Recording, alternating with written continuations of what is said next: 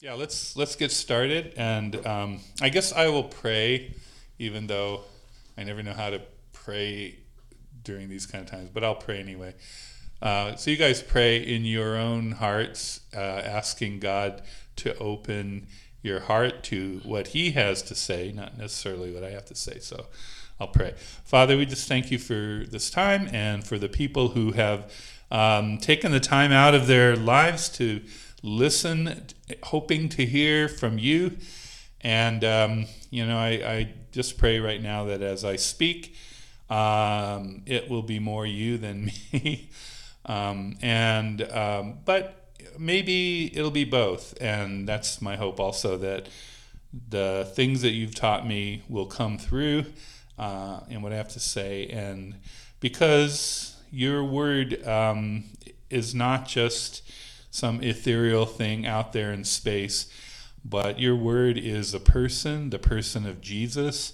Your word always has to become incarnate, first in Jesus and then in us. And so I just pray that your word can be incarnate in me and in people that are hearing this, and everyone who is influenced by all the people here.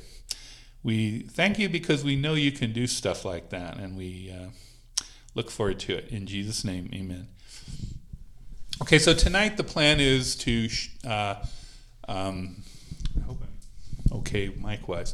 The plan is to go over a bunch of passages from the Bible, mostly Old Testament, and the idea is we're talking about knowing God and committing ourselves to God and entering into a relationship that is as deep and as intimate as any relationship you'll ever enter into. Well, who is this God, right? I mean, if I was gonna introduce you to a new friend, you would at least want to know, why do you want me to know this friend, and why, and what is this friend like, and is this friend going to make me feel really bad, or am I going to enjoy this, or are you just palming somebody off of me so you can get rid of them or something, right? And so I hope to give you guys a picture of what God is like and how He wants to relate to us. So we're going to talk about three things. The first is God's relational character or relational risks. And this is I can hardly do this without being a little controversial. But I'm not going to open this can of worms. I'm just going to say God takes risks. And the fact that that would be controversial, my view of God is that He enters into the mix, or what I call, we talk about Jesus. I use the phrase diving into the mess. Jesus dove into the mess of the human condition and went all the way to the bottom, and then got us out of it, So that's risky. God takes risks. If it says God is not willing that any should perish, but that all should come to repentance, anyone who rejects Him, it's a grief to Him. There's genuine loss. We'll see that. Second, relationships with individuals, and these are like biblical passages that describe how God related to particular individuals, and not in the way that you usually think when it comes to God vis-a-vis individuals. We usually think of God as very domineering, and God is sovereign, and God does what He wants and doesn't check with anybody. He just says, I'm going to do this, and does it, And what we find is that God is not like that. All right, so we will see some of that here. And then finally, we'll end up with something what I call relational progression. And that is the idea that we start, in any relationship, you start getting to know someone and you have no clue, right? You don't know anything about that person.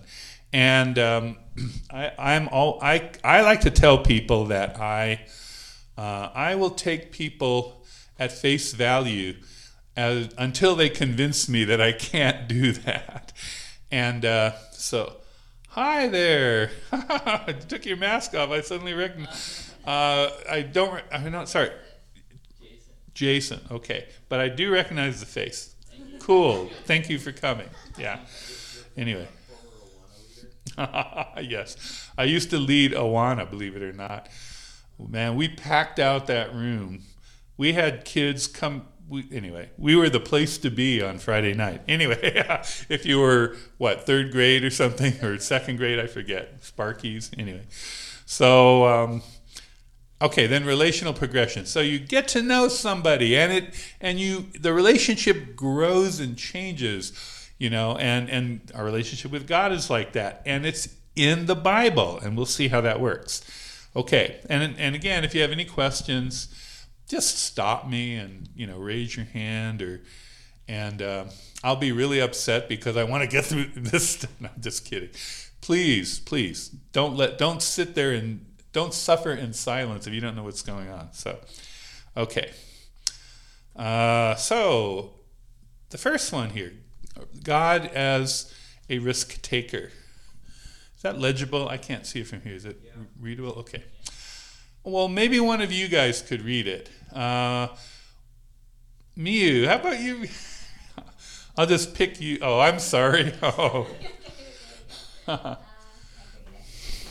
Israel was a child, I loved him, and out of Egypt I called my son.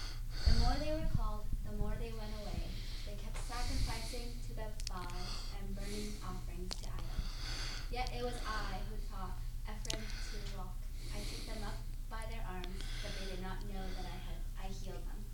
I led them with cords of kindness, with the bonds of love, and I became to them as one who eases the yoke on their jaws, and I bent down to them and fed them. Okay, so this is what you might call the honeymoon phase of a relationship, where it's really nice, really sweet. It's really, there's this feeling like, okay, you see a few warning signs here, right? They kept sacrificing to the Baals and burning offering to idol. Well, is that really? No, well, there's still some kind of sense that maybe not all is 100%, but it's, maybe it'll get better, right? All right. So God is invested because, God is, he treats Israel like a child, okay? He's invested, he's committed, and his heart, well, you'll see. Okay, let's see. Jason, you want to read this one? Yeah. Okay. They shall not return to the land of Egypt, but Assyria, I believe so. That's right. Okay. Shall be their king because they have refused to return to me. The sword shall rage against their cities, consume the bars of their gates, and devour them because of their own counsels. My people are bent on turning away from me, and though they call out to the Most High, he shall not raise them up at all. Okay, something has gone seriously wrong here. There's a sense of betrayal. There's a sense of they didn't, whatever they were doing, they departed from the relationship. Now, it's interesting to remember that Hosea starts with God telling Hosea to marry a prostitute. And she keeps leaving. They have kids, but she keeps leaving, and he has to go fetch her again, And so, I mean, if you were a prophet, being a prophet is a tough job, right? So anyway, God is using this as a picture to make concrete the sense of betrayal that he experiences in his relationship with Israel. Okay. All right, now God is just mad, right? Think about it, right? We're talking now. You might say, well, God is like up there and sitting on his giant throne in heaven, and nothing bothers him, and just right, No, that's not God. We have this. We feel God. We feel like God is impenetrable or impervious or something, but what we're seeing here is he's not like that. Watch. Who can really read? Tammy, why don't you read this? Be emotional here. I'm sorry. Put you on the spot. Make Jeremiah do it. Well,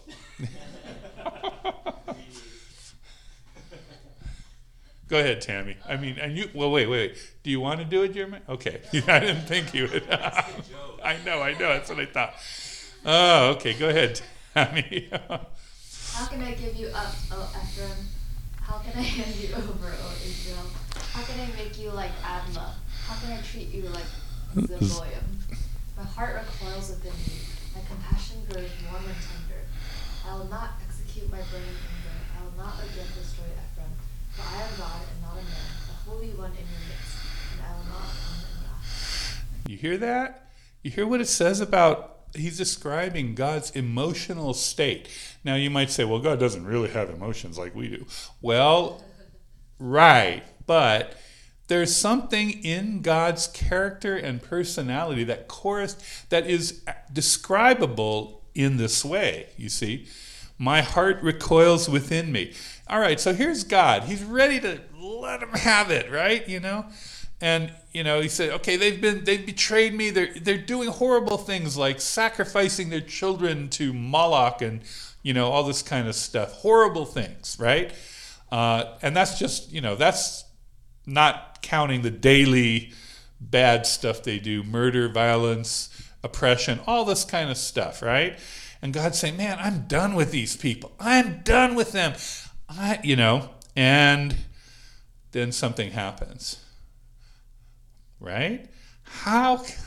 It's like, how can I give you up? How can I let go? I can't let go. I cannot hand them over. I can't destroy them. And my heart recoils within me. My compassion grows warm and tender. I mean, here is a nation, a people of God who have betrayed their God, okay?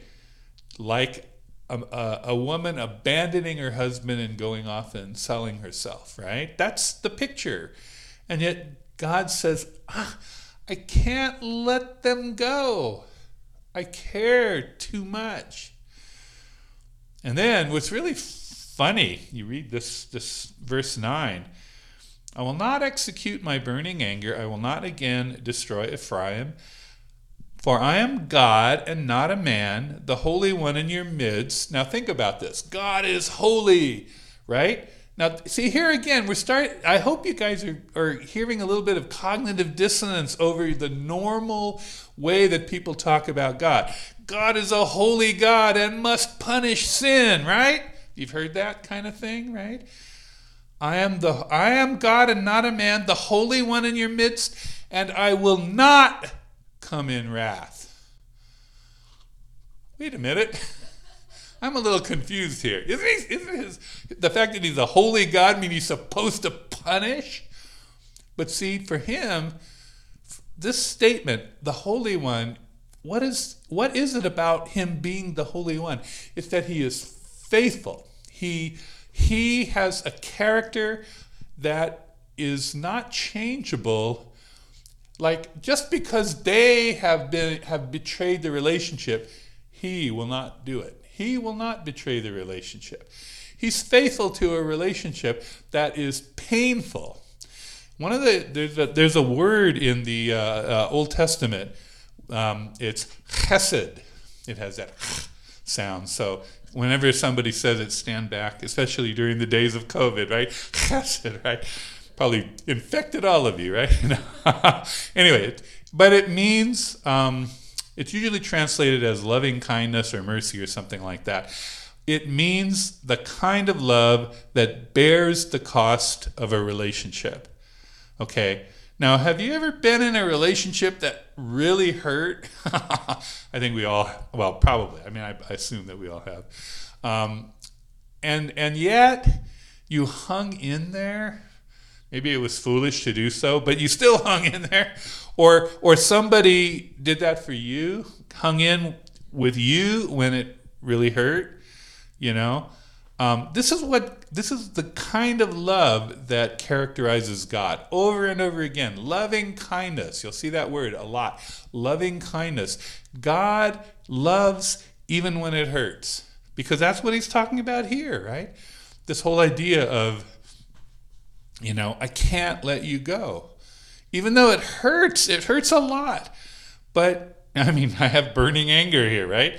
But I'm not going to execute it. I'm not going to destroy Ephraim. I'm not going to come in wrath. So let's read the last part. This is kind of the somewhat happy ending. Okay. I'm sorry. Wenley. Can you read the last part for us? Sure. He shall go after the Lord. He will roar like a lion. When he roars, his children shall come trembling from the west. They shall come trembling like birds from Egypt, and like doves from the land of Assyria. And I will return them to their homes, declares the Lord. Okay, so the Lord, he's saying he's going to rescue them. So they're going to be dispersed, but he will rescue them, all right? So God is not going to give up on his people. His heart is still for his people, regardless of how painful it's been.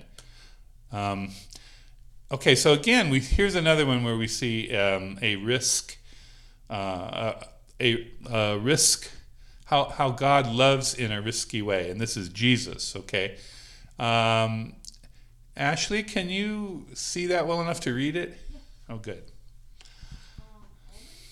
Sure. Make you work. Sorry. And as he was setting out on his journey, a man ran up and knelt before him and asked him, "Good teacher, what must I do to inherit eternal life?" And Jesus said to him, "Why do you call me good? No one is good except God alone.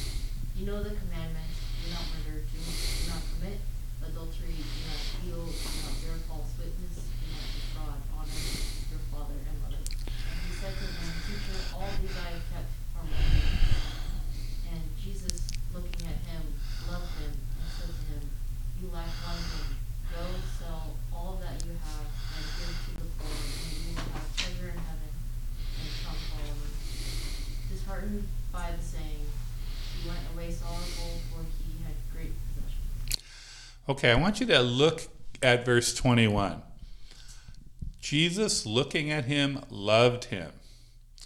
Do we take that seriously? What do you think what was Jesus's feeling about this guy?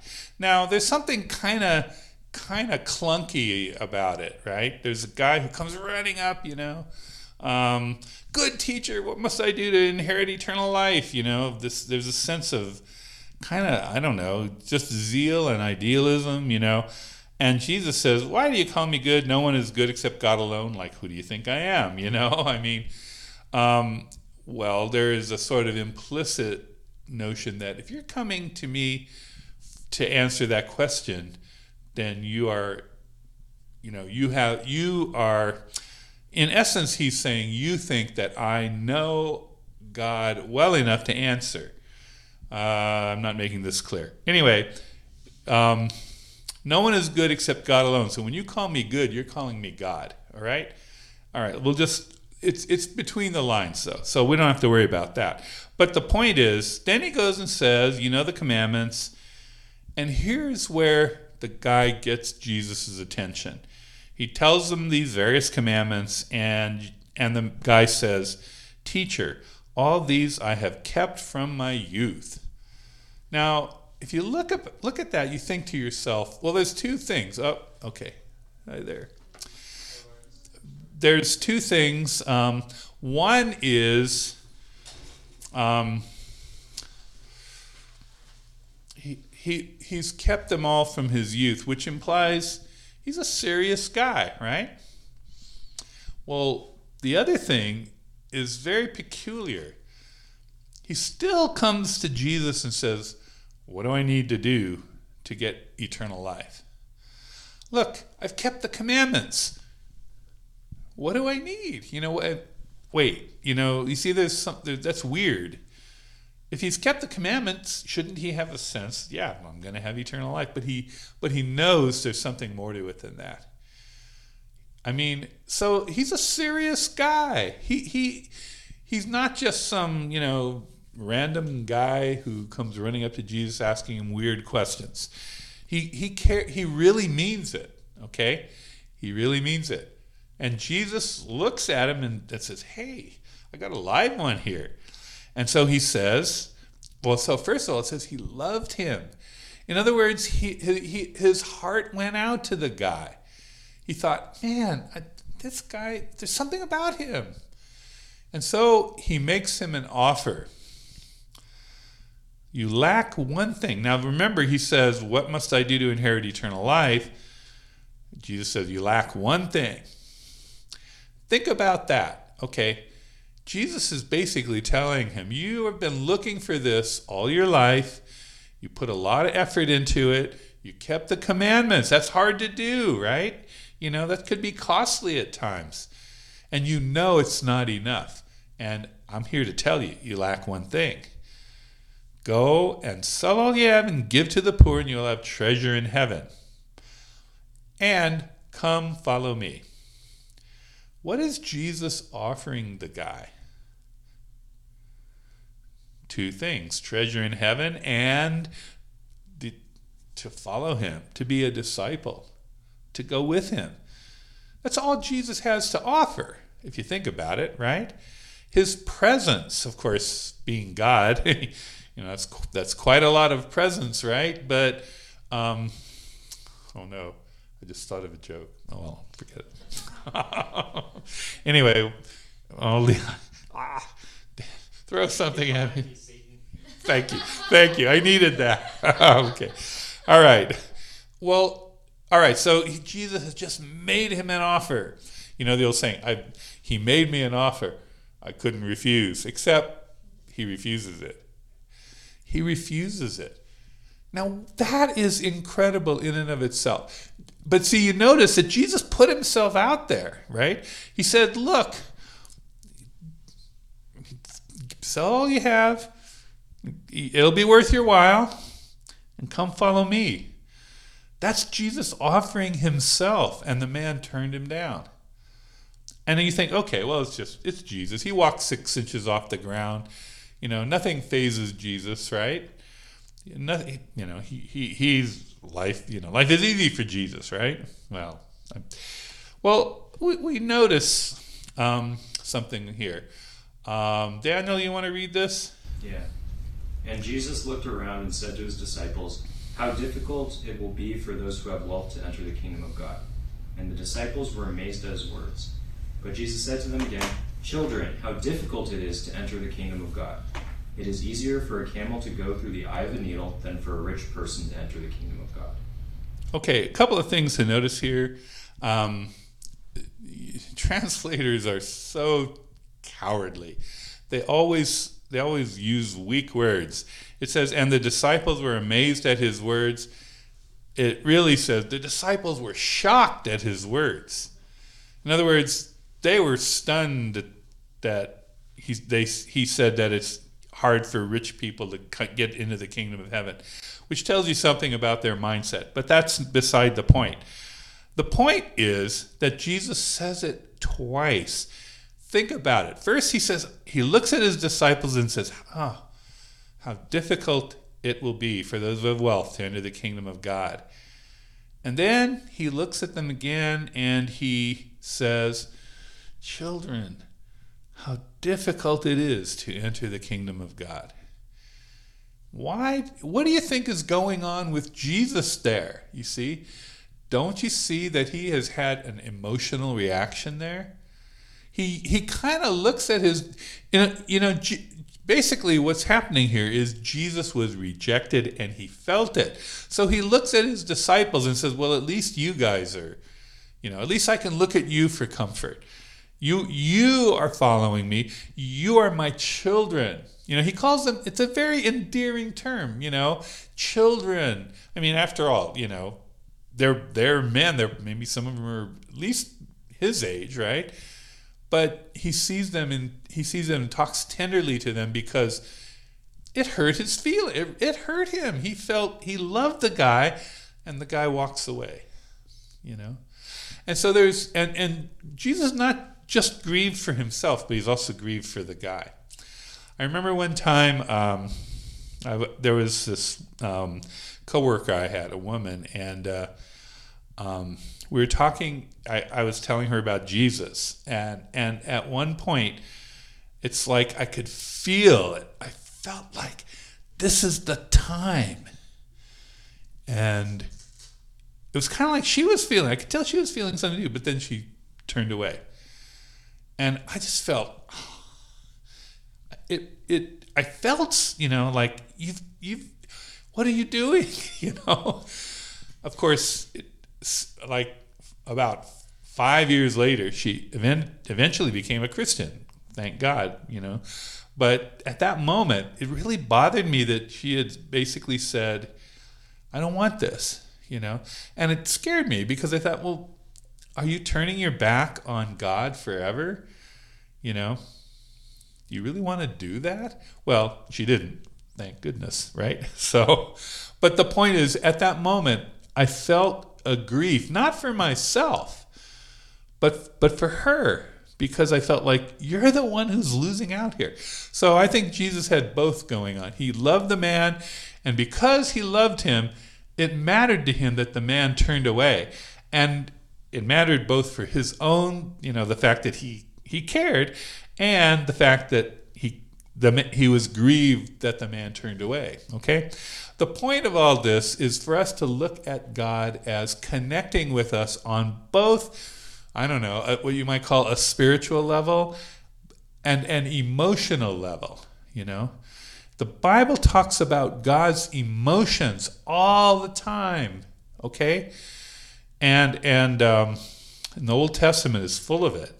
All right. Now here's some more. Let's see. Lawrence, right? Can you see that well enough to read it? Can you read it for us? Maybe too far. O Jerusalem, Jerusalem, city that kills the prophets and stones those who sent you. Often would I have gathered you children together as a hen gathers her brood under her wings, and you were not willing. Behold, your house is forsaken, and I tell you, you will not see me until you say, blessed is he who comes in the name of the Lord. Now look at this. Jerusalem, Jerusalem, how often I would have gathered your children together as the hen gathers her brood under her wings. I mean, can you think of a more tender image than that? And you were not willing. God is trying tenderly to embrace the children of Jerusalem, and they just don't want it.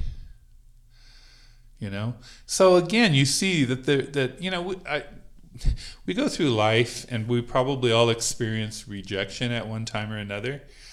Edwin, who he mentioned his sister and some of her struggles. Well, his sister said that she gets rejected every day because she's an actress. And so she goes out and auditions, and she gets rejected and rejected and rejected, And she was saying, why doesn't God give me more parts, right? But, you think about it. You think, okay, we all experience this rejection all the time, probably at one level or another. Well, we think, well, God, what about God? Does he know what I'm going through? And yet we see here, God experiences rejection. In fact, we're told that Jesus was despised and rejected, a man acquainted with grief. God, like I said before when I said the phrase, God dove into the mess in the person of his son, Jesus. So he got it all. He knows what it's like to be rejected. He knows what it's like to be despised and betrayed and, unfairly condemned, you name it, right? Okay, let's look at one more like this. Carrie, are you there still? Okay, I guess not. Okay. Miu, you want to read this one for us? And when he drew near and saw the city, he wept over it, saying, would that you, even you, had known on this day the things that make for peace. But now they are hidden from your eyes. For the days will come upon you when your enemies will set up a barricade around you, and surround you, and hem you in on every side, and tear you down to the ground, you and your children within you. And they will not leave one stone upon another in you, because you did not know the time of your visitation. Well, Jesus comes to Jerusalem and starts crying, you know. What? I mean, he weeps over the city. And I mean, again, you know, I wish they would use a stronger word there instead of wept, because it sounds so safe and so sanitary, right? He wept over the city. He cried, he sobbed, right? And you know, think about it. Think about Jesus. Let's say you're one of the disciples and you're walking along, and all of a sudden you're coming to Jerusalem, and there Jesus sees the city and starts crying. Wait, what's going on here? You know, and then he says, if only you had known the things that make for peace, but now they're hidden. And so it's kind of like he's saying, look, you kept turning your back, you kept rejecting this, you kept rejecting me, and you won't get it anymore. You won't understand. And so Jerusalem will be torn down, not one stone upon another, because you did not know the time of your visitation, because you did not see your Messiah when he came, because he didn't come with violence. You know, that he didn't come in the expected way. He was supposed to come and raise armies and wipe out the Romans, right? You know, and but that wasn't his style, if I can put it that way. And so as a result, they couldn't figure it out, and they didn't think he was the Messiah, a weeping Messiah, or you know, a Messiah who dies on the cross. No way, you know. He's supposed to be triumphant and victorious. Well, we all know how that ended, right? Okay, so the point of doing this is to show that God takes risks in relationships, and sometimes, all right, think about this. When Jesus wept over Jerusalem, did he mean it? Do you know what I'm asking? Again, like I said earlier, the notion that God takes risks is controversial, because it seems to say that God takes chances. He doesn't necessarily know how it's going to turn out. And so, did Jesus mean it when he wept over Jerusalem, or was he just play acting? I don't think he was play acting. I think that Jerusalem could have received him when he came. That was a possibility. They just didn't do it. You know, maybe it was a very slim possibility. I don't know. I mean, God knows better than I do. But when Jesus offered to that rich young ruler, that man, come follow me, he could have accepted. He could have done it. It wasn't just Jesus. It wasn't that Jesus made this kind of fake offer. Oh, I know he's going to turn me down. I know he's too locked up with his riches and all that, but I'll make the offer, and then now it's all his fault.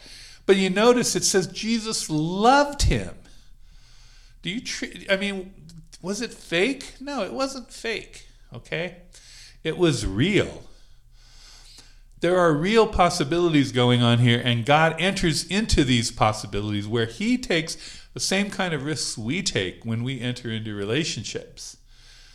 Okay, so when you go through tough times in a relationship, you have to see that God knows what you're going through, because God has been rejected. Like it says in the Bible, Jesus was despised and rejected.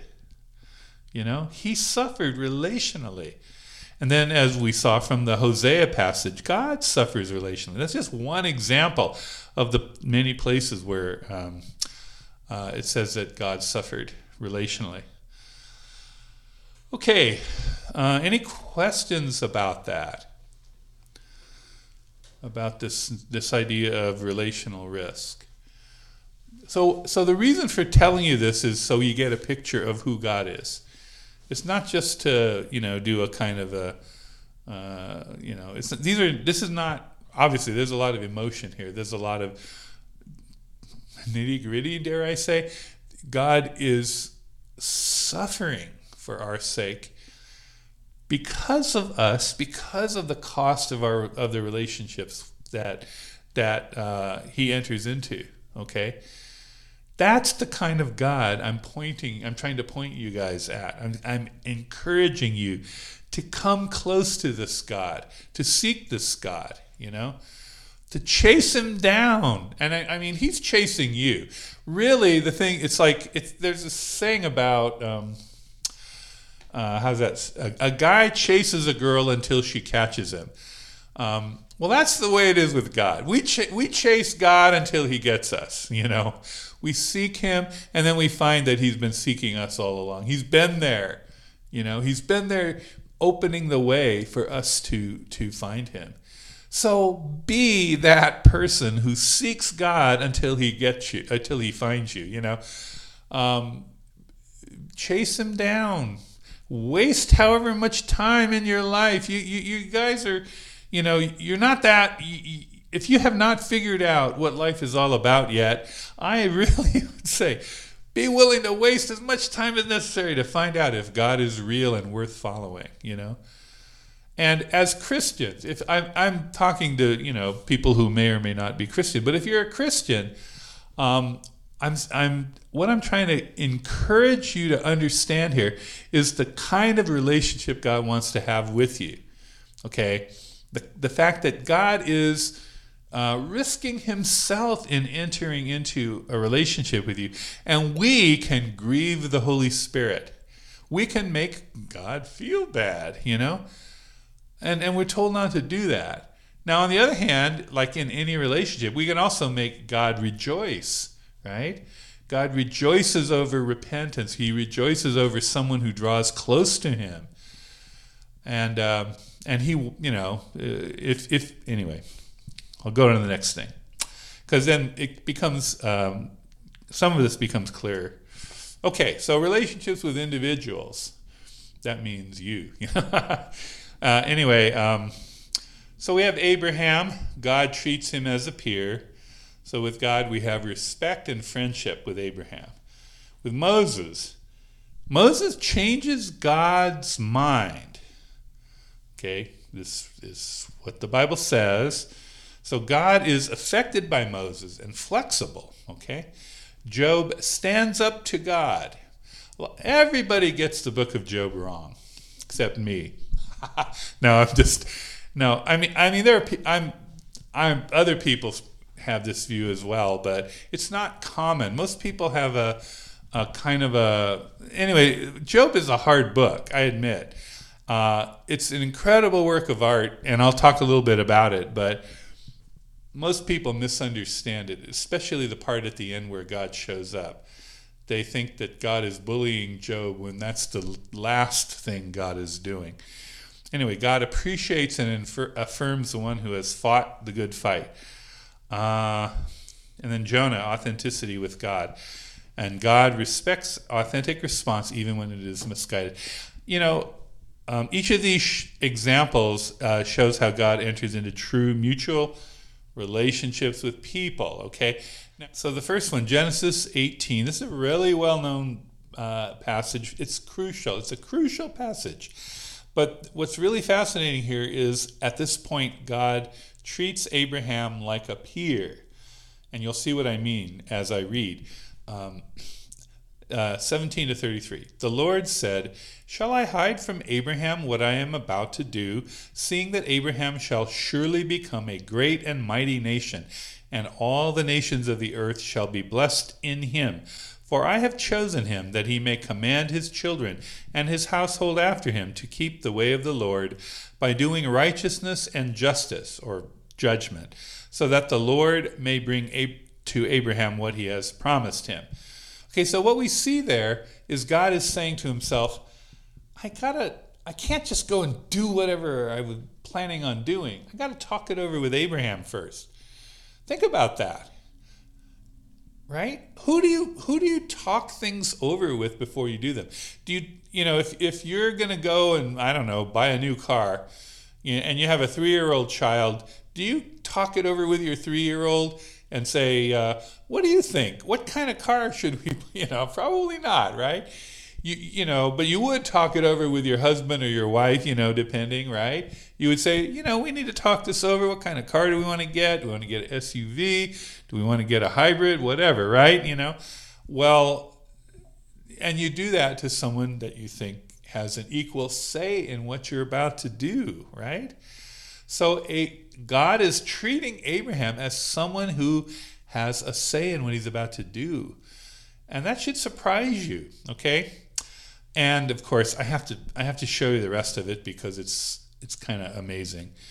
Okay, so then the Lord said, because the outcry against Sodom and Gomorrah is great and their sin is very grave, I will go down and see whether they have done altogether according to the outcry that has come to me. And if not, I will know. Now, I will just leave the weirdness there without comment. Just point it out. That's weird. Okay? You read it carefully. That's weird. All right? Can anybody figure out why it's weird? Anyway. What's weird about that? All right. I said I would do it without comment, so I'll keep my word. So the men turned from there and went toward Sodom. So there's the Lord and 2 men. Okay? Well, actually, the 2 men were angels. And then there was the Lord. So the men turned from there and went towards Sodom, but Abraham still stood before the Lord.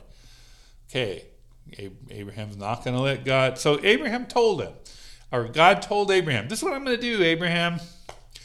And Abraham said, well, not so fast, not so fast. He doesn't come right out and say it, but then Abraham drew near and said, will you indeed sweep away the righteous with the wicked?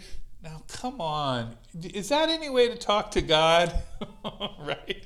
Suppose there are 50 righteous within the city. Will you then sweep away the place and not spare it for the 50 righteous who are in it?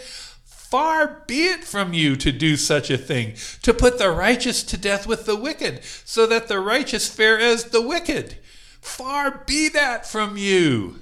Shall not the judge of all the earth do judgment? In other words, before God can wipe him out, he has to sort him out. Before he can wipe him out, he has to sort him out. Okay? That old saying. Sorry, it's very tasteless. Sorry. Kill them all and let God sort them out. You probably have heard that saying. Have you heard that saying? Yeah. So the point being that, God's the one who's supposed to sort these people out. He's not just supposed to. We do the kill them all. He does the sort them out. Right? Anyway, Abraham is complaining that God is not sorting them out before He wipes them out. And he says that's what he means. Shall not the judge of all the earth do what is just is not really a correct translation. Shall not the judge of all the earth do judgment? Judge them, okay? Don't just wipe them out. Judge them first, then wipe them. That's right. It's like that old joke about, okay, we're gonna hang them, hang these men. No. Trial first, then hang them, right? Well, that's what he's saying. And the Lord said, if I find at Sodom 50 righteous in the city, I will spare the whole place for their sake. Jaw drops. You mean God actually listened to Abraham? God said, okay, hey, you know what? There may be, thousands of people here who are, scum of the earth, right? But if there are 50 righteous, I'll spare them all. because you asked me, Abraham. Well, that's weird. I mean, okay, fine. Let's go. Now, this is where it gets funny to me anyway. Abraham answered and said, Behold, I have undertaken to speak to the Lord, I who am but dust and ashes. Suppose 5 of the 50 righteous are lacking. Will you destroy the whole city for lack of 5? Now, notice how it went from 50 to 5. This is very clever. So there is a, I don't know, have any of you ever watched Babylon 5? All right, so there is this one time where there are these ambassadors, and one of the ambassadors says to his assistant, I want you to go and do the negotiations for me. And then he says, whatever you do, don't give away the home world, you know. And so I'm thinking, if I were to bargain with Abraham, I'd probably end up giving away everything, because he's very clever, you know. He's a good bargainer here. He goes from he's no longer talking about 50. He's only talking, God, it's only 5 people, you know. Okay, God says, and he said, I will not destroy it if I find 45 there. And again, he spoke to him and said, suppose 40 are found there. So he's going by 5s, right? For the sake of 40, I will not do it. Then he said, oh, let not the Lord be angry, and I will speak. Suppose 30 are found there. I was going by 10, right? You know. He answered, I will not do it if I find 30 there. And he said, behold, I have undertaken to speak to the Lord. Suppose 20 are found there. For the sake of 20, I will not destroy it. Then he said, oh, let not the Lord be angry, and I will speak again but this one. Suppose 10 are found there. He answered, for the sake of 10, I will not destroy it. And the Lord went his way when he had finished speaking to Abraham, and Abraham returned to his place. So what you have there is a genuine interaction. God says, this is what I'm going to do. And Abraham, and first of all, the fact is, God told Abraham that he was going to do it, right? That's a big thing. God didn't just go and say, okay, I heard these people are really, really bad. I'll just wipe them out. First, he talks it over with Abraham. Abraham really means something to God. Not only that, and so, to prove how much Abraham means to God, he allows Abraham to do this bargaining session with him. Okay, let's understand, this is a model of prayer, okay? It's a weird model of prayer. I mean, I don't know exactly how often this would work, if you know what I mean. Do we go and kind of bargain with God? I don't know. But, why not? Why not enter into some kind of thing with God where we say, God, this is, because after all, Paul says, have no anxiety about anything, but in everything, by prayer and supplication, with thanksgiving, let your requests be made known to God. Okay? Now, we know that God knows what we need, but it says, let your requests be made known to God.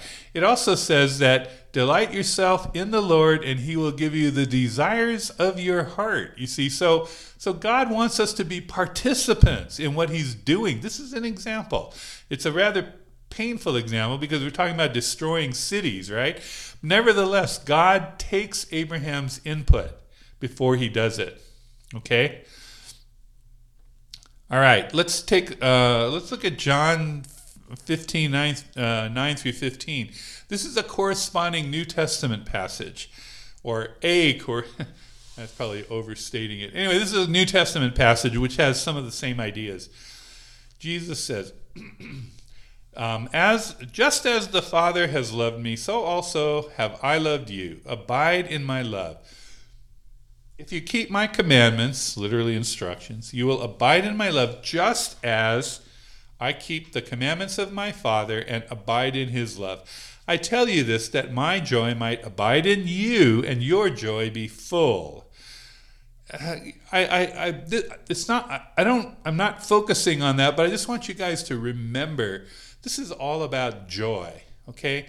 We tend to think of God and Christianity and all this as kind of, well, first of all, dull and boring. And I honestly, if you have come to feel that Christianity is dull and boring, I'm so frustrated when that happens to people, you know.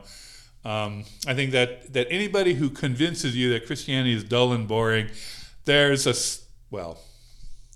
special place somewhere for that.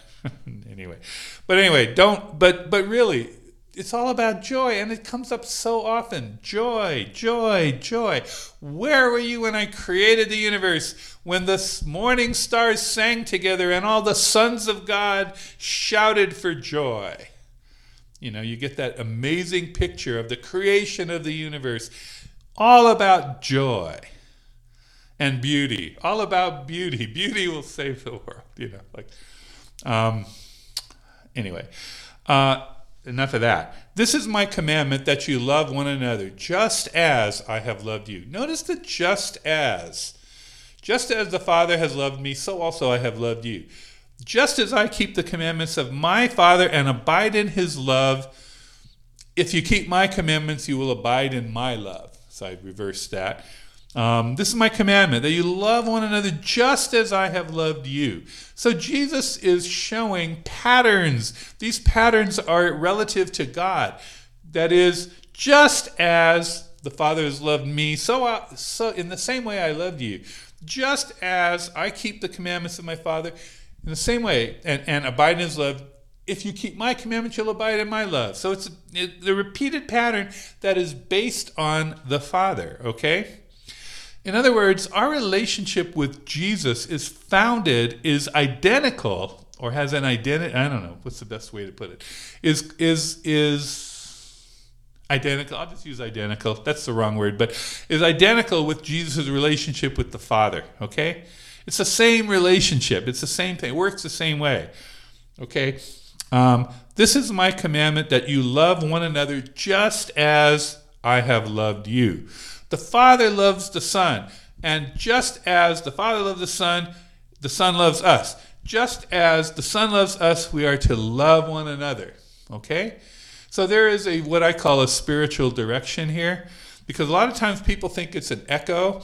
You know, God loves us, therefore we love God. We have this kind of echo back to God, but that's not what we're taught. Of course you love God back, but we lose sight of the fact that a crucial aspect of this is the outward, the flowing outward.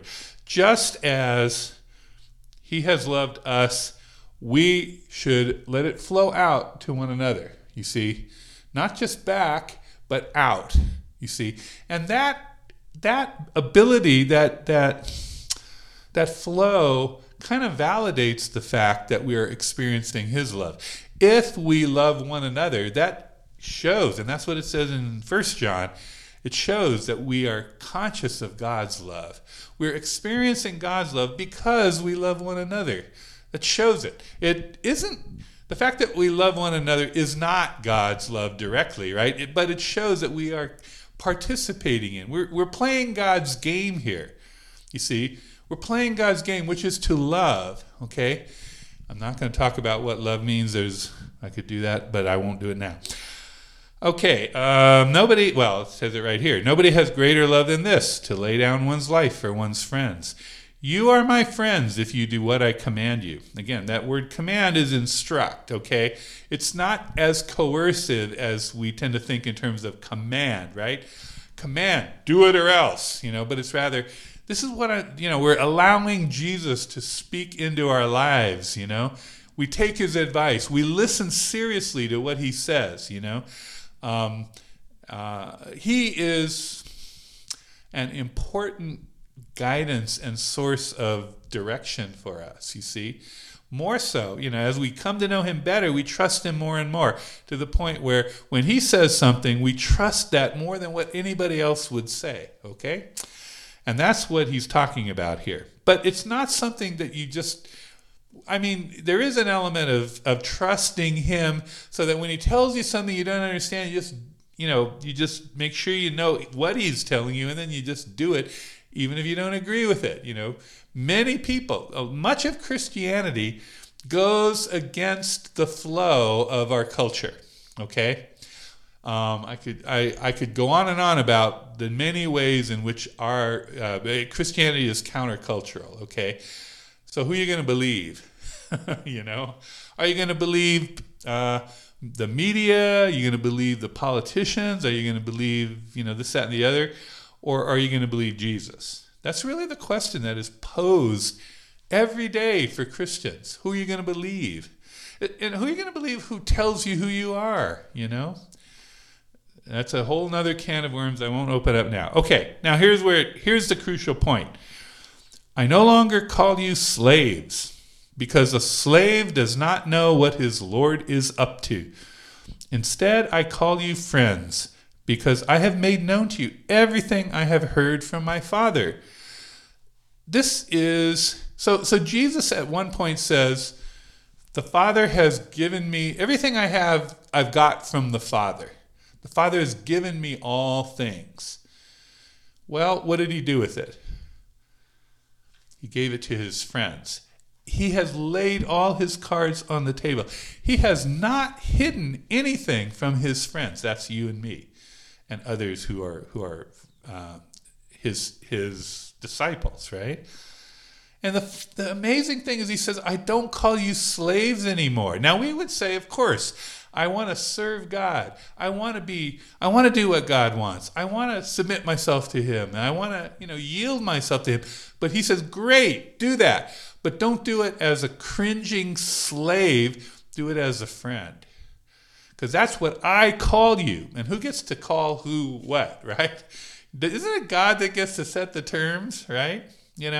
If I say, I'm going to just be nothing but a slave. And of course, many people have said that.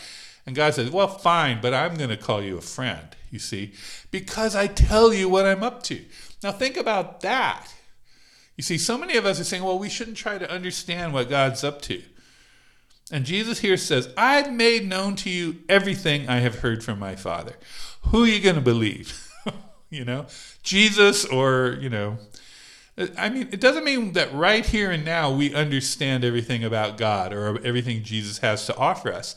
But he is opening himself up. This is the sign of friendship, right? You open yourself up to the other person.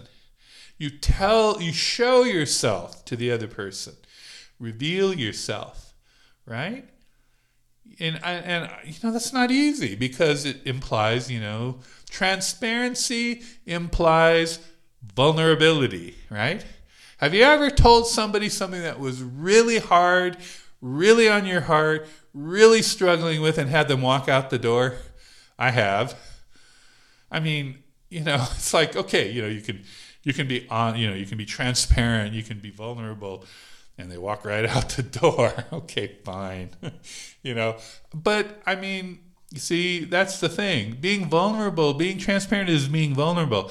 God is vulnerable, or is transparent with us. And he does so that we can be transparent with him. We can be vulnerable with him because he's safe. He's safe in that he will never abandon us, okay? And so he reveals himself completely in Jesus. When you see Jesus, like he says elsewhere, Philip comes up to Jesus and says, show us the Father and we'll be happy. And Jesus says, have I been around you for so long you still don't recognize me? If you've seen me, you've seen the Father. Whoa, that's pretty shocking to say, right? But in other words, through Jesus we know the Father. As John says at the beginning of the book, no one has seen God. Jesus, I'm not quoting it right, the only begotten Son, who is in the bosom of the Father, has made him known. That is Jesus, the Word who became flesh. So this is what Jesus is all about. This is why we're Christians, not just God believers. We are Christians because we know God through Jesus, and we know, we see what Jesus has done, and so on, through reading the accounts of him in the Gospels. Okay, and it's important then that those accounts be reliable, which is why some people ask that question, are the accounts reliable? And there are good reasons to believe that they are, okay? But then it all boils down to the fact that we see Jesus, and then through Jesus we see God, okay? And you just, anyway. Okay, so Jesus, God through Jesus is calling us his friends. Okay, that friend of God appellation is used a couple of times in the Bible, like for Abraham and I think for Moses. Friend of God, All right, I'm not going to have time to do... Oh, boy. I'm going to skip this Moses one. It's a good one, and God really does change his mind. God's going to wipe out Israel, but Moses says, not so fast. God says, let me alone, get out of my way. I'm going to wipe them out, and then I'll make you a great nation. And he says, no, don't do that, please, And God says, okay, I won't. But you're not going to like it. But anyway, and that's kind of true. So anyway, the Lord relented. So it's a good one, but there are ones I like more. So I like this one, but I like a couple of others more. I want to get to them. Okay. Job. Yes, the book of Job. Very, how many of you have read the book of Job through from, a couple of, it's a pretty challenging book, isn't it? It's an epic poem, okay? For those of us who are fans of poetry, you know that epic poems are the most demanding of the reader, right? How do you hold it all together? How can you focus your understanding through this huge long poem, right? I'm going to give you a brief overview of Job, and then I'll explain how this works. Job is remarkable from a literary point of view because it has a literary double image. Okay, and what I mean by that is there is the scene in heaven where Satan goes up to God and says, I bet I can get Job to curse you, and God says, give it a try, see what happens. So there's this cosmic wager going on, right? And so you, the reader, know about the cosmic wager, right? And so all through the book, in the back of your mind, you know that there is this cosmic wager going on. But, of course, Job doesn't know about it. Job's friends don't know about it, okay? And so everything is in the light of this cosmic wager, but the wager only makes sense if Job doesn't know about it, right? If Job knew about it, he would say, "Oh, God's betting on me. I'll try really hard. I get it. I get it why this is happening." But he doesn't, and so Job is saying, "What is going on here?" And his friends are all saying, "Job, you did something wrong. Come on, admit it. You did something wrong." And Job says, "What? Tell me what I did wrong. Tell me." And they speculate, well, you did this, maybe you did that, maybe you oppressed the poor, maybe you did this, that, and the other thing. And Job says, you guys don't know what you're talking about. And it goes on like that. And Job really, he's just so frustrated. He has there's this one section where he says, man, I'm like an owl in the wilderness. I think it's something about being an owl in the wilderness.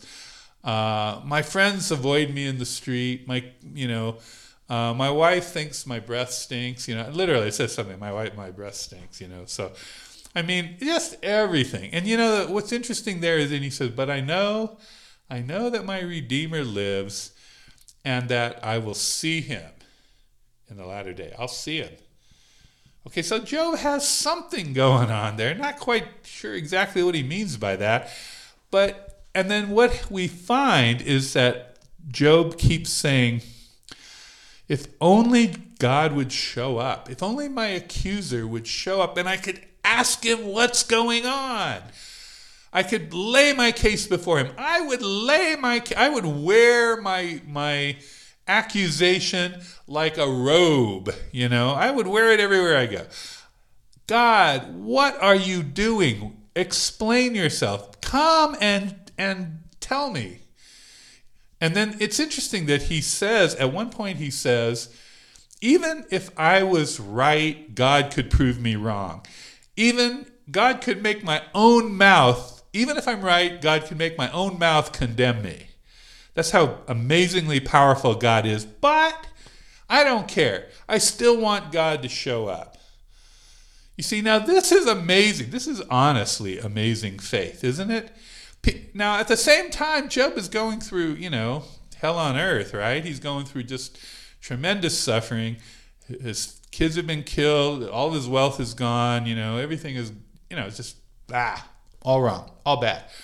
And he's got boils all over him. And anyway, so he goes on saying, if only God would show up. So then this guy Elihu wanders or actually he's been there all along, but he's young, and so he didn't want to say anything. But finally, he's kind of a hothead, and he says, I feel like a bottle of Coke that someone shook. It's gonna pop out. Well, he uses a different analogy, but it's the same idea. It's gonna blow out, right? And so he says, I don't care. I'm young, I know, but you guys don't know what you're talking about. Nobody's been able to convince Job, so I'll do it. Someone's got to do it. And what he says is, God is by definition right. God, you will not ever be able to convict God of being wrong.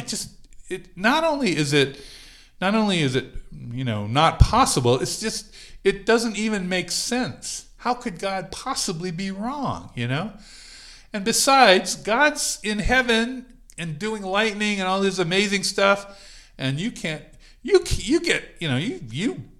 die of heat when the wind stops blowing. You can't control anything. God is so much beyond you that you guys can't even talk on the same level. How can you possibly confront God? How? It just doesn't work. It's like an ant trying to confront a human being. The ant can wave his little antenna all he wants, but no one's going to take any notice of him. That's what God is to you.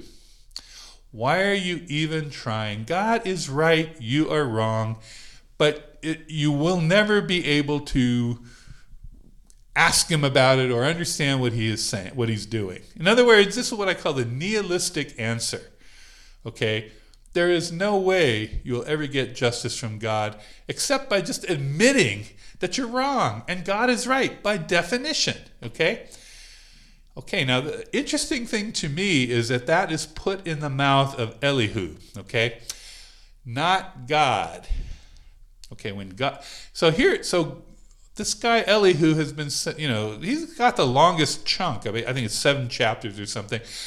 And then guess what happens? Okay, he's just said it's hopeless. You can't talk with God. God will never, you'll never understand what God's doing. He'll never show up. He's up there. You're down here. No, you're not even the same kind of thing. You can't talk with God because he's a different plane of existence entirely. And then guess what happens? God shows up, and that's the amazing, ironic twist. After Elihu has just proved that you can never talk with God, you can never understand God, he will never explain himself, he shows up. Now, okay, so you think, okay, now God's here, and now he's going to let Job ask him a lot of questions and give him the answers. Except again, Job is the book is such a, it's again an ironic twist where Job is saying, if only I could ask God what's going on, if only I could confront him, and then what happens? God shows up and starts asking Job questions. You see, that's a twist. Now, a lot of people think, God's just bullying Job and saying, look how powerful I am. But that's not what's going on here. What God is doing is expanding Job's vision, okay? Because one of the things that happens when we suffer is we get this tunnel vision, and all we can do is see our suffering.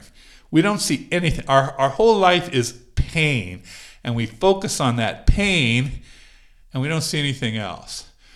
And the most important thing that God does right there, well, there are a lot of things that God does, but he blows open Jonah's tunnel vision. He said, like I said earlier, where were you when I created the universe, when I laid the foundation of the earth? And then he says, when the morning stars sang together and all the sons of God shouted for joy. Just this incredible beauty. Don't you know? You look up and you see it. You see the product. Can you imagine the beginnings, right? And Job says, oh, sorry, God. I've already said everything I'm going to say. Well, God, so you think, okay, Job is overwhelmed by God. God won't have it. He says, I came all this way, you're going to answer. You cannot just stand there and say, I'm not going to talk. I'm going to just shut up. No way. I will ask and you answer, and you better do it. So you see what God is doing is he is saying, have the courage of your convictions, Job. You wanted me to show up? Here I am. Now talk to me. You see? Now this is the exact opposite of the way people look at it. They're all saying Job is just kind of overwhelmed by God and doesn't have anything to say, and God bullies him into submission. Wrong. God confronts him, but he confronts him, again, like I say, as a peer. God wants Job to talk with him. Job has been, through a lot and maybe is worn down, but God says, let's, rise to the occasion, Job. Talk with me. And so God, so God says, look, he talks about Leviathan and Behemoth. He says, look at these cosmic forces that I am dealing with.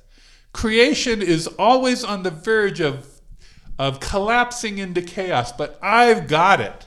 Do you think that your suffering is beyond my control when I can tame Leviathan and I can tame Behemoth? I can tame the sea. I can tame the earth. Do you think that your suffering is beyond me? That it has gotten away from me? Do you think you are beyond my ability to come to grips with? See? And finally, Job says, okay, God, now he does repent, but what does he repent of? He says, well, I didn't know what I was talking about. I admit it, I didn't know what I was talking about. So there is that. There's that sense. God is so much bigger than I was thinking, There's so much more to him. There's so much more going on. I didn't know. I'd only heard about God. Now I see him face to face. Notice it. This is so important to understand what's going on with Job. I only heard of him. Now I see him face to face. Therefore, I repent in dust and ashes. Because now I've seen it. I have confronted God. He showed up and he showed me and he told me, and now I get it. I didn't know what I was talking about. Now I know. Okay, so then, and here's our passage. So you think, okay, well, yeah, Job admitted he was wrong. He admitted he repented, right? So obviously, the friends must have been right, or Elihu must, right? No. After the Lord had spoken these words to Job, the Lord said to Eliphaz the Temanite, my anger burns against you and against your two friends, for you have not spoken of me what is right. Now, this is a mistranslation. Sorry about this. I spent a fair amount of time looking into this because I saw somebody say this was improperly translated.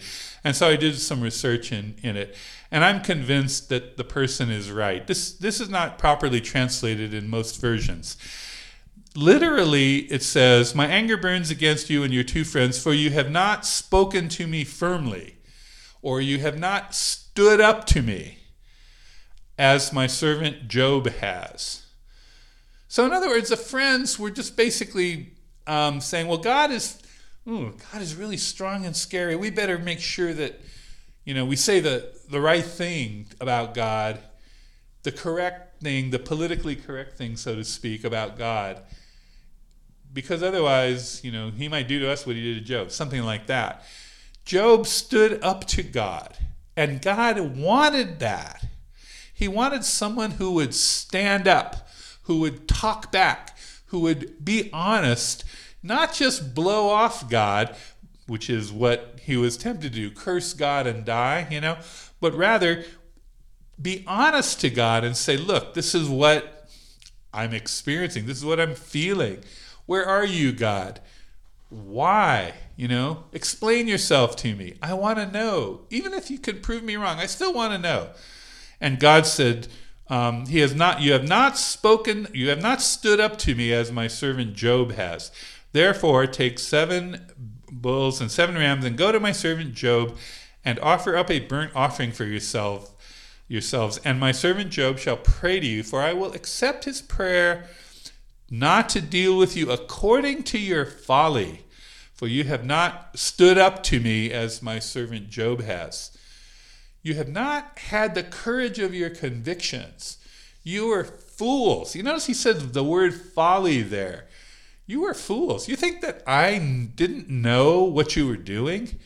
You think I didn't know that you were trying to shade things in my direction?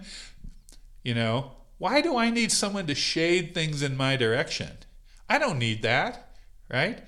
I want honesty. I want you to tell me what you really... I want you to stand up to me if that's the way you feel. Because I can work with that. I can't work with people who are kind of... who go with the wind. If you bend with the wind, hey, I can't work with that. I don't know where you are. I can't get a hold of you. Job, I could get a hold of. Job, when I told Job what I told him, he got it eventually, But you guys, where are you? You see?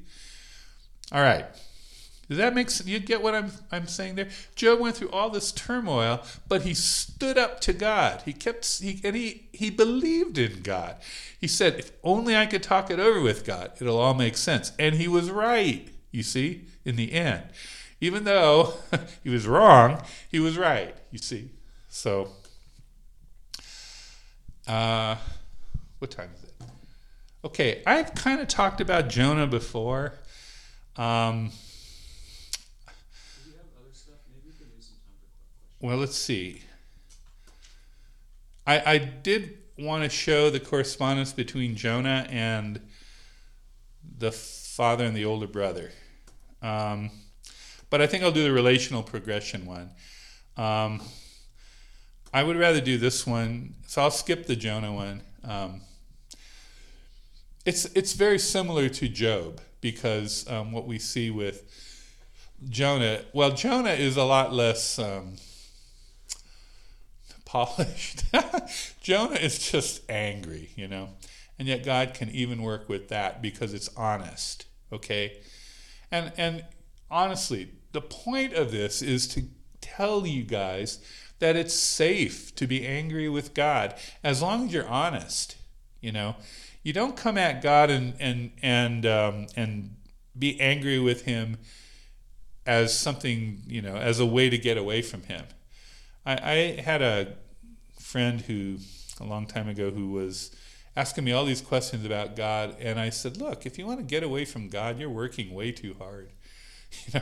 Just leave, And he said, oh, yeah. And then he realized that he'd been kind of, and he actually turned out to, come back to his faith in a way, by just realizing, I'm kind of trying to get away from God. If you're just trying to get away from God with your anger, you're shaking your fist and finding a reason to think that God is not, good or something. Oh, what can you do? But see, what we see with Jonah is the honesty that tells God and then waits for God to, I don't know, what am I trying to say here? All right, we don't really know how Jonah turns out because it ends with a question. But the point is that God speaks to Jonah and explains himself to Jonah, even though Jonah is really angry, because he's honest about it. All I'm trying to say is don't try to fool God. When you pray to God, it talks about presenting yourself as a living sacrifice before God. Be there in all the reality of who you are that you can possibly bring. We fool ourselves, we fool God, we fool one another, but do your best, right? Try not to fool God. Try to be honest. And then as time goes on, you'll find you'll probably get more and more comfortable doing that, if never totally comfortable, because God's scary. But that's where I want to go with this relational progression idea. The idea here is that a relationship has stages. It evolves over as we experience it. With God, it starts off the question of the fear of the Lord. Okay, this is the fear of the Lord. When you first meet God, this friend I was telling you about, who eventually became a Christian after many years, when she first she read a book called Mere Christianity, and she said after she read the book, she said that book gave me nightmares. I said, "Oh no, there really is a God." Okay. Well, think about that. I mean, that's a perfectly reasonable response. You mean there is an all-powerful being that I am responsible before? You mean there's somebody watching every move that I make and judging every move that I make? Wow. What am I going to do? I can't live with that, right? That's scary. It says in one place in the Bible, it is a fearful thing to fall into the hands of the living God, right? And so that's what happened with Israel. So Israel gathered before Mount Sinai, and fear of the Lord, just plain afraid. So it says, now when all the people saw the thunder and the flashes of lightning and the sound of the trumpet and the mountain smoking, well, natural disaster here, right? That's what it looks like. The people were afraid and trembled, and they stood far off and said to Moses, "You speak to us and we will listen, but do not let God speak to us, lest we die." God is a scary guy, and when God had said all this stuff, so a lot of people don't realize it, but the 10 Commandments, the 10 Commandments that were given at Mount Sinai, they were spoken directly by God to the people. So it's called the 10 words of God, is more literally. And so God spoke them in the midst of all the thunder and lightning and trumpet and all that. And the people said, "Oh boy, we never want to have that happen to us ever again. Please, Moses, you talk to God and we'll talk to you, but don't, And so, and this actually grieved God. This was not what God wanted. He wanted a direct relationship. I don't know if you like the Chronicles of Narnia, right? Do you remember the part where Aslan shows up and there's a dwarf in Prince Caspian, and he tells the dwarf to come, and the dwarf, is so scared, and then he picks him up and juggles him, right? And then he says, "Shall we be friends, son of earth?" Remember that? I don't know if that's very vivid in my mind. Just that whole sense of the overwhelmingness of God. And yet his question, "Shall we be friends?" And so that's what God wanted, okay? God wanted a direct relationship, but the people could not handle it, okay? They were afraid. They didn't get up and walk towards Aslan instead of running away. They ran away. And so there was no question of, shall we be friends? Okay? All right, so that's where you start. Fear of God. Just plain afraid, okay? Well, then you start to have the idea that we start to have fear as taking God seriously. Okay, if you're afraid of God and just run away, well, that isn't really helping you. But if you say, okay, well, who is this God anyway? I need to take him seriously. So it says, the Lord takes pleasure in those who fear him, in those who hope in his steadfast love. So there's something beyond fear going on here. You fear, the people that fear him, this is literally the word fear. There is literally fear, like, I don't know the Hebrew word, but phobia, phobos. In Greek, it's phobos. And but there's more to it. The Lord is actually taking pleasure in those who take him seriously, in those who hope in his love, okay? And then Proverbs, the fear of the Lord is the beginning of wisdom, and the knowledge of the Holy One is insight. So the fear of the Lord is a good place to start, but the secret is you don't end there, okay? You don't end there, and I'll tell you in a minute.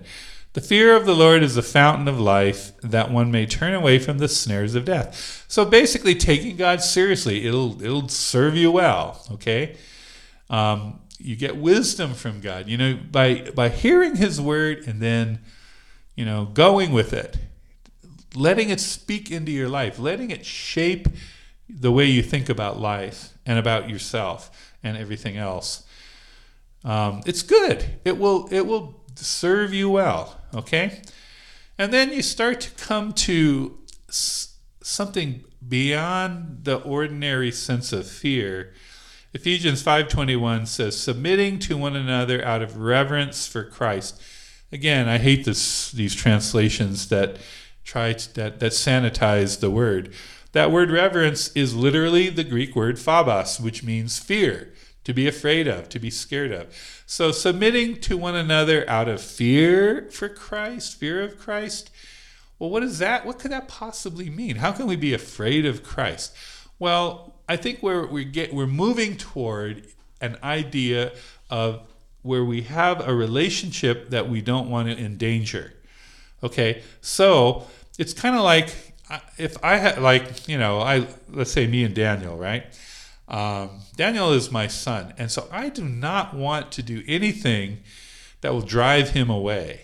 Okay, I want to be as close to him as possible for however long I'm going to live. I don't want him to move. I mean, if he does in the course of a job or something, I don't want him to move out of the area just because he can't stand being around his parents.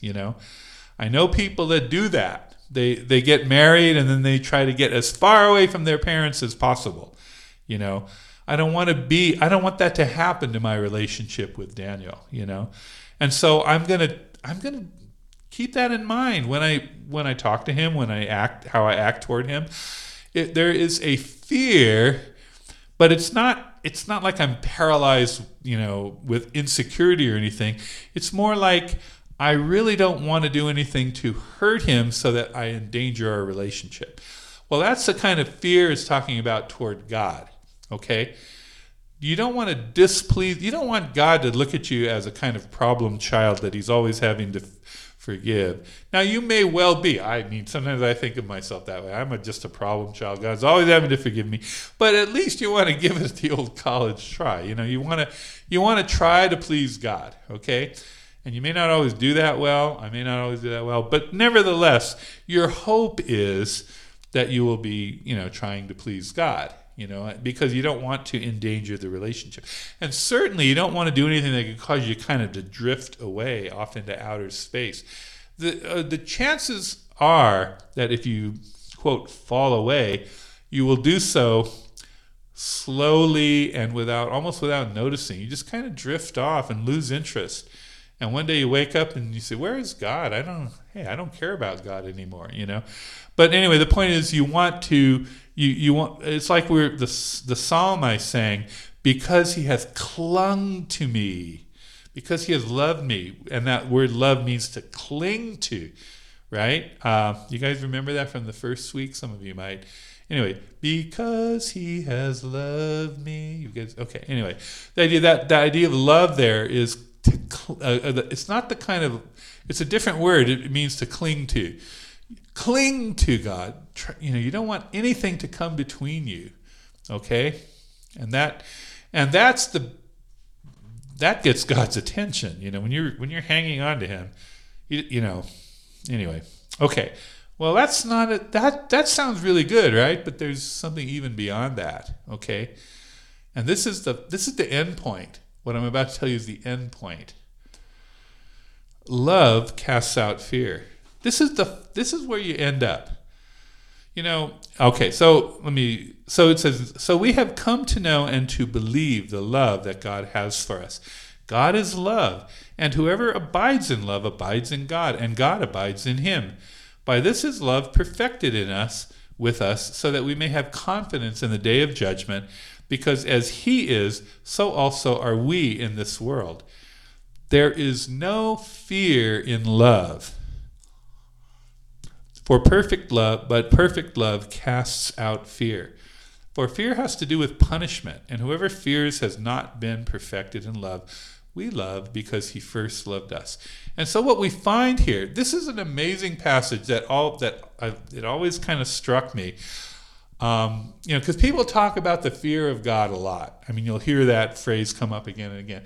And because I knew about this passage, I used to kind of really get a little bit saddened when people would talk so much about the fear of the Lord. But I can see how, the relational progression is important, and people will be in different places. Maybe they'll be more in line of the fear of the Lord as the beginning of wisdom and, that kind of thing. Or even just sheer outright fear of terror, scared of God. I've been there, even though I knew about perfect love casts out fear, I've been totally afraid of what God was going to do to me, for long periods of my life. But what you wind up with is, as you get to know God, as you get to know him and know his love, you stop being afraid of him. I used to use the example of how when I would first meet little kids, they would start crying because I'm so big, right? So big and I'm like a giant to those little kids, right? And they say, wow, I didn't know there really were giants. I didn't know. I thought they were just fairy tales. Anyway, so, and then, but as I get to know them, they start treating me like a giant teddy bear. And they climb all over me, or they hit me, or they do all these kind of things, playfully, of course, right? And I mean, the fact that, I can hit this giant, it's so much fun, and so they, yeah, yeah, exactly. No, I actually used to let fifth graders punch me as hard as they could in the stomach that was back in the day when I was buff. Okay. So I'd say, come on, hit me right in the stomach as hard as you want. And they would go, oh. They would do it every time. They would hit me. I tried to get them to hit me as hard as they could, because they'd always go like that, Anyway, but yeah. So, but those were my glory days, Anyway, so, but the point I'm trying to make here, the example I'm giving is, they're crying because they're so scared of me, and then they're not scared of me at all. They're climbing all over me and punching me and doing whatever, Well, that's how it is with God. Now, obviously, we don't treat God like a giant teddy bear, but the point is we start to understand that God is not our enemy in any way, shape, or form. He's totally for us. And our relationship with him, it starts to become clear and transparent, and we tell God what we want, what we think, and we're not afraid that he's going to punish us for thinking the wrong thing or wanting the wrong thing or anything like that. Yeah, he may not. He may modify, he may help change us or move us to a better place, but he's not our enemy. He's not against you. Because originally, there's an adversarial relationship where I don't really trust God. I don't know what he really wants for me. And I may not like it.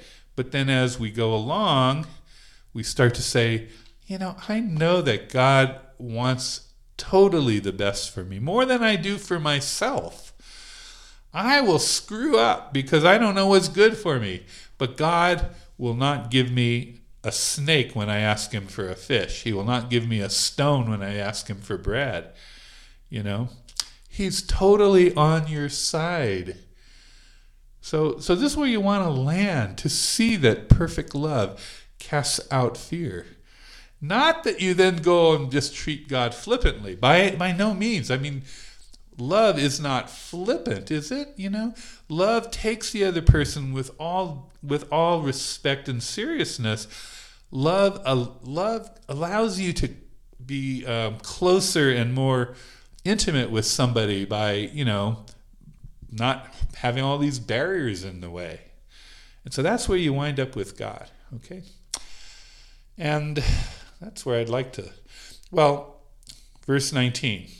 We love because he first loved us. So we respond to God's love. And as we experience God's love and are more and more convinced of God's love, I talked myself into a corner there. We are more and more unafraid of him. We're more and more convinced of his love.